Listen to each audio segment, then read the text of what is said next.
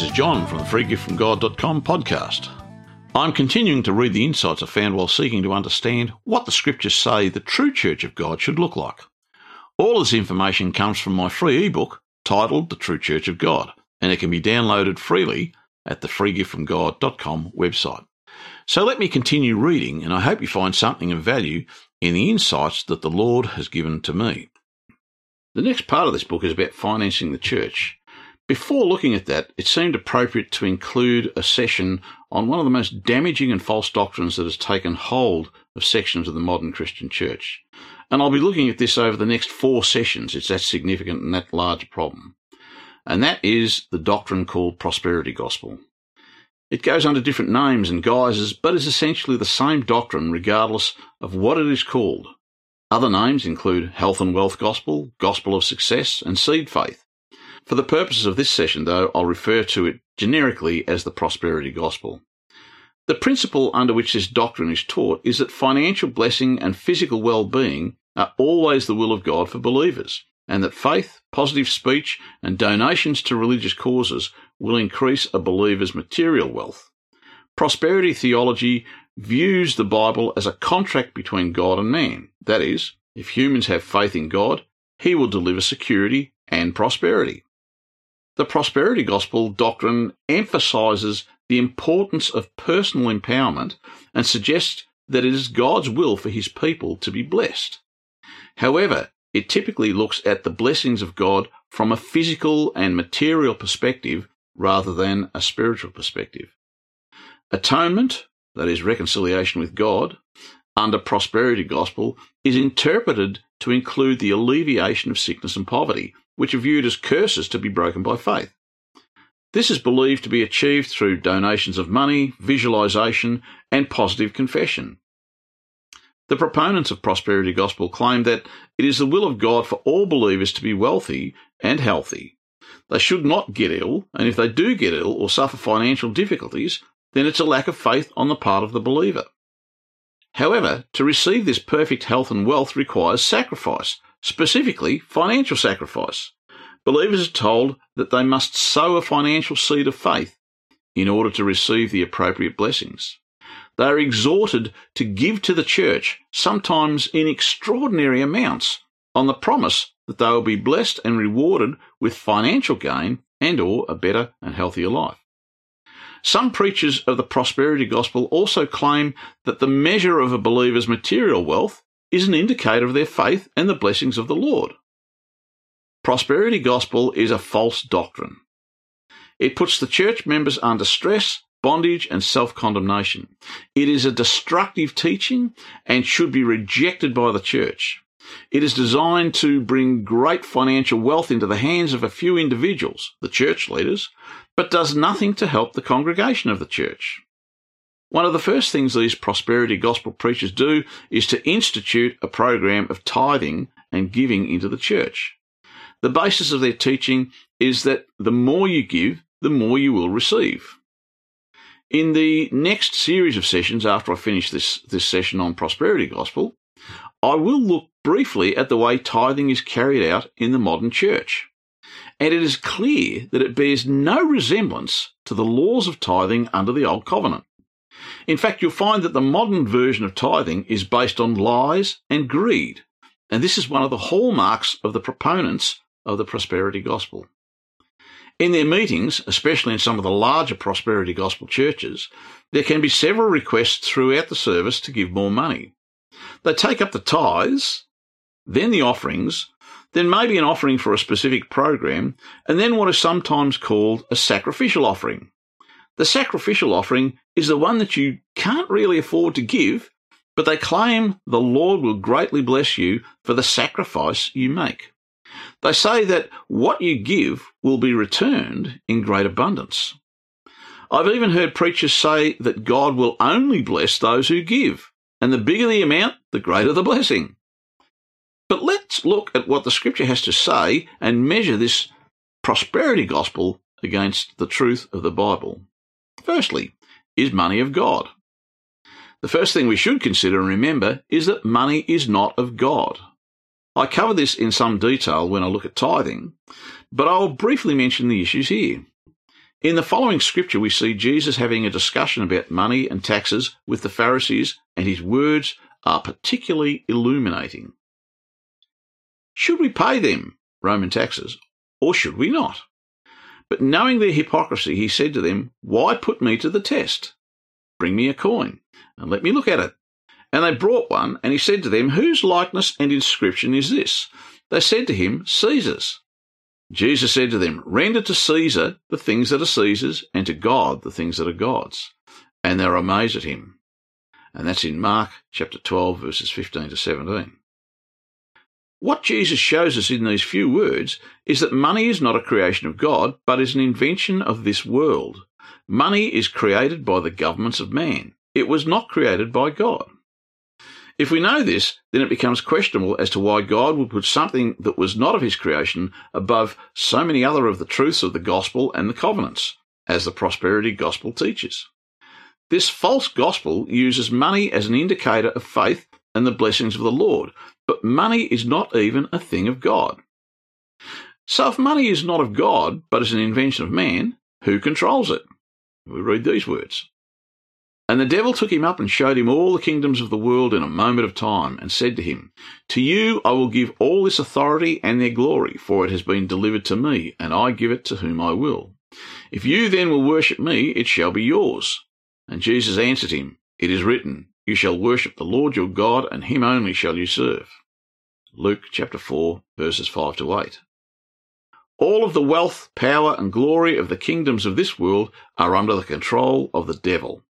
And as this scripture shows us, the devil gives these things to whomever he chooses. So again, why would money and wealth be an indicator of God's blessing when God has allowed it to be controlled by the devil? The truth is that God doesn't care about money. He knows it is a trap for man because it can lead to greed and even idolatry. These prosperity gospel preachers have fallen into the trap of seeking wealth and would have their congregations do the same. So who are you serving? So if money is not of God, are we really serving God by seeking wealth and prosperity? Can we truly serve both God and the desire for wealth and riches? No, we cannot, as the following scripture tells us quite plainly. "No one can serve two masters, for either he will hate the one and love the other, or he will be devoted to the one and despise the other. You cannot serve God and mammon." That's Matthew chapter 6, verse 24. And for those who aren't aware, mammon is a Semitic or Jewish word for riches or wealth. If we are seeking wealth as these prosperity gospel preachers teach, then we are seeking to serve the God of money and riches rather than the Lord Jesus Christ and God the Father. And money is a poor god. It is a form of idolatry, and it promotes greed because people are not satisfied with wealth no matter how much they have. Listen to these words. "He who loves money will not be satisfied with money, nor he who loves wealth with gain. This also is vanity." Ecclesiastes chapter 5, verse 10. Greed is not of God. It leads people to all kinds of unrighteousness as they follow their fleshly passions rather than seeking to walk in the ways of the Lord by walking in the Spirit. One of the traps that seeking wealth and prosperity can lead to is that it can take us away from the Lord. As the verse that I read above from Matthew 6:24 says, "No one can serve two masters." What this means is that if you serve one of the two masters, the other will fall away. And if you serve the God of money, then you won't be serving the true God and the Lord Jesus Christ. Consider also these words from the parable of the sower, which gives us an example of this issue. In this example, Jesus was showing that the words of gospel, which is the seed, were sown into the hearts and minds of many people. However, for some it did not hold fast, and they lost the truth because they made too many other things a priority. And we note in the scripture that one of those things was the desire for riches, as it says. "As for what was sown among thorns, this is he who hears the word, but the cares of the world and delight in riches choke the word, and it proves unfruitful." Matthew 13, verse 22. Following Christ is too important to allow anything to get in the way, especially riches and wealth. Money is not an indicator of faith or the things of God, as the following group of scriptures will tell us. Given that these prosperity gospel preachers claim that an increase in wealth and riches is proof of the blessings of the Lord, we should examine whether this is true. What does the Scripture say about this claim of theirs? Romans 10, verses 11-13 says this. The Scripture says, "No one who believes in him will be put to shame, for there is no distinction between Jew and Greek. The same Lord is Lord of all, and bestows his riches upon all who call upon him. For everyone who calls upon the name of the Lord will be saved." Romans 10, 11-13.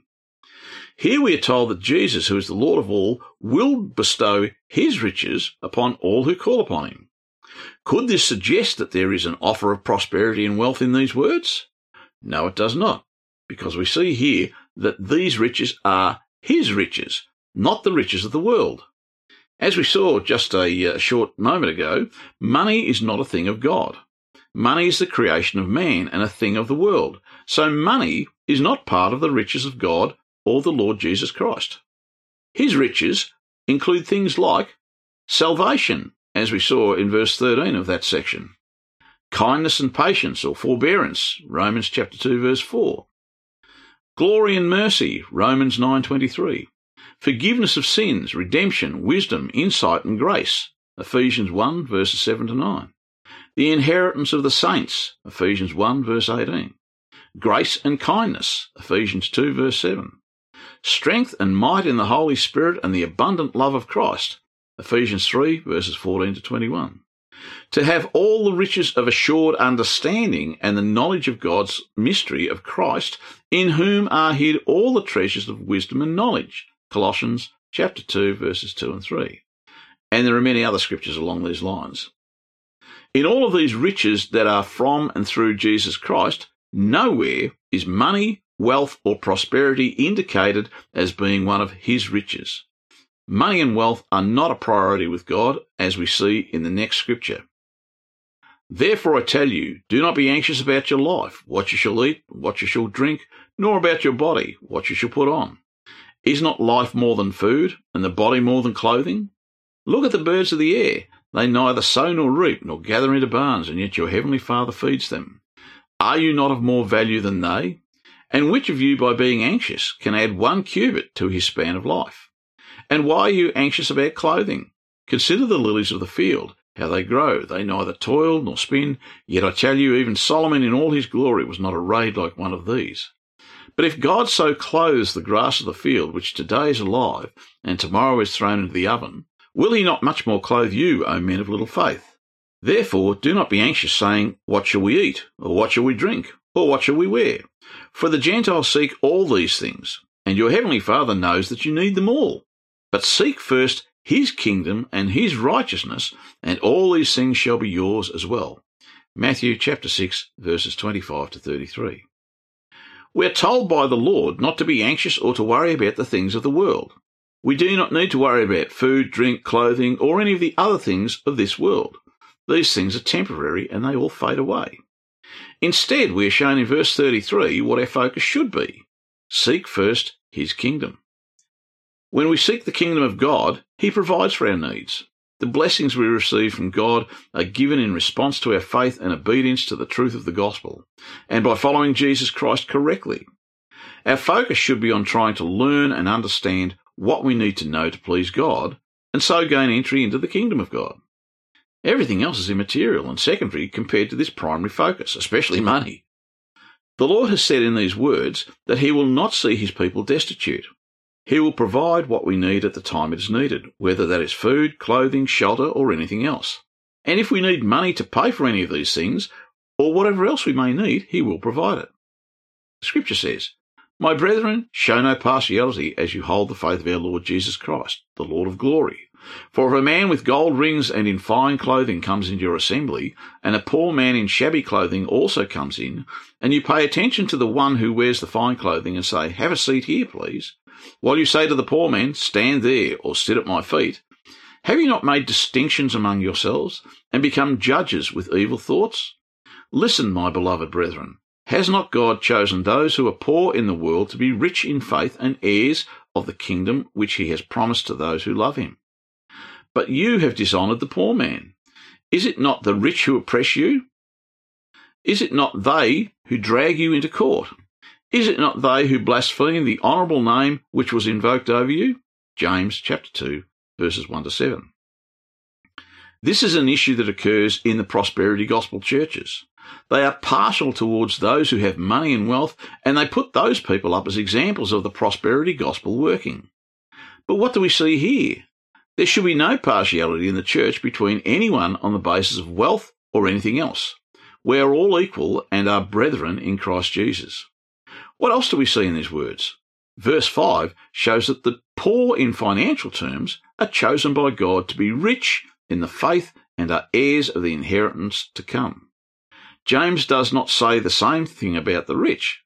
In fact, he is critical of the rich because of the way they behave and take advantage of the poor, dragging them into court and worse. We'll see in the next set of scriptures that I'm going to look at next week that money and wealth do not commend us to God. The rich have no advantage over the poor in the sight of God, and in many cases are in a worse position because their focus is on their wealth rather than Christ. So that's all I have for this week. I hope you found it interesting, and I hope you'll join me again next week as I continue looking at these aspects of the true Church of God. All of the information I'm covering here is contained in a free ebook titled The True Church of God that can be downloaded from the freegiftfromgod.com website. So until next week, this is John from the freegiftfromgod.com podcast signing off and hoping you have a blessed week ahead. God bless.